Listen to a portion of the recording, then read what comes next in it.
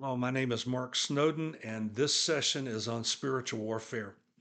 This past Sunday afternoon, I attended a hobby group that I attend, and a member who was a retired pilot met me at the door. He talked nonstop for 20 straight minutes about a demonic encounter he and his girlfriend had in his house's basement.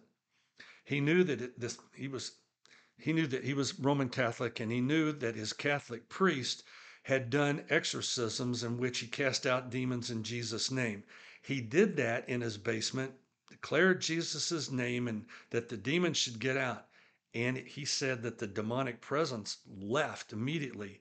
And all he wanted to do was talk about that. Look, spiritual warfare is real, and it's something that each of us, as followers of Jesus, should expect to encounter, and through the name of Jesus, dispatched whatever force we encounter.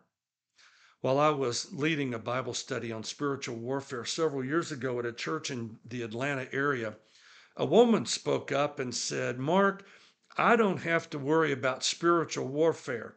I don't witness, so Satan leaves me alone."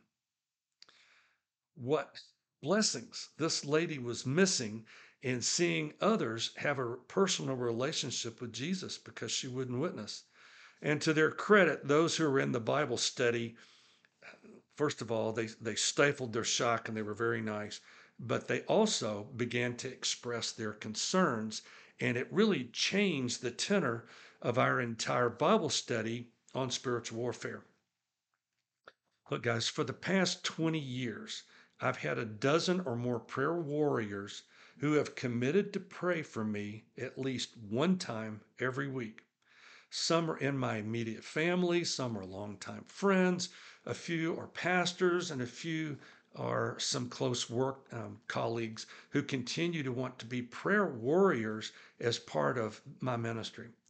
And yes, they pray every week for my family because the first day of each month, I send out an email to them asking them to pray for Mary Lee, who's my wife, and me.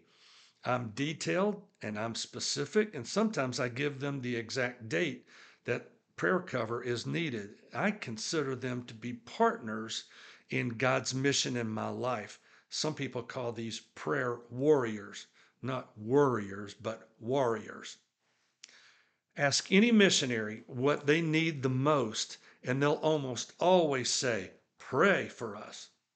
Southern Baptist missionaries are always grateful that the cooperative program giving from our churches provides financial support. I know I appreciate the financial contributions made to the Cincinnati Area Baptist Association. Our SBC missionaries, though, don't have to raise money, but they still have to do friend raising. They raise their own support for volunteers to visit, to augment their work, and especially for providing prayer cover for them.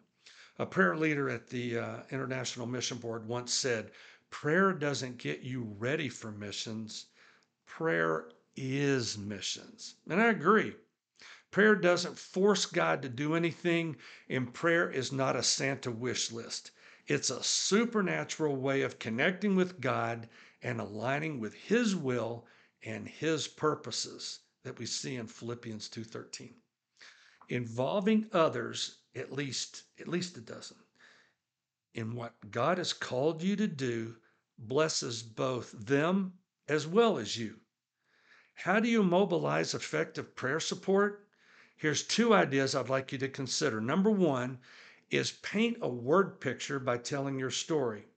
When we say, "Pray for X number of Navajo who are lost," well, that's one thing. It's generic and it's cold. It's something else to say, "Pray for my wife and I working with Sally. Sally's 14 and being pressured into sex trafficking. Pray that she's going to hear the good news of Jesus." It's specific, it's urgent, and it's warm. The second tip, the second idea to try is don't forget that sharing answers to specific prayer requests encourages more praying as the focus increasingly brings glory to God. It's not bragging, but it's allowing prayer warriors to celebrate with you.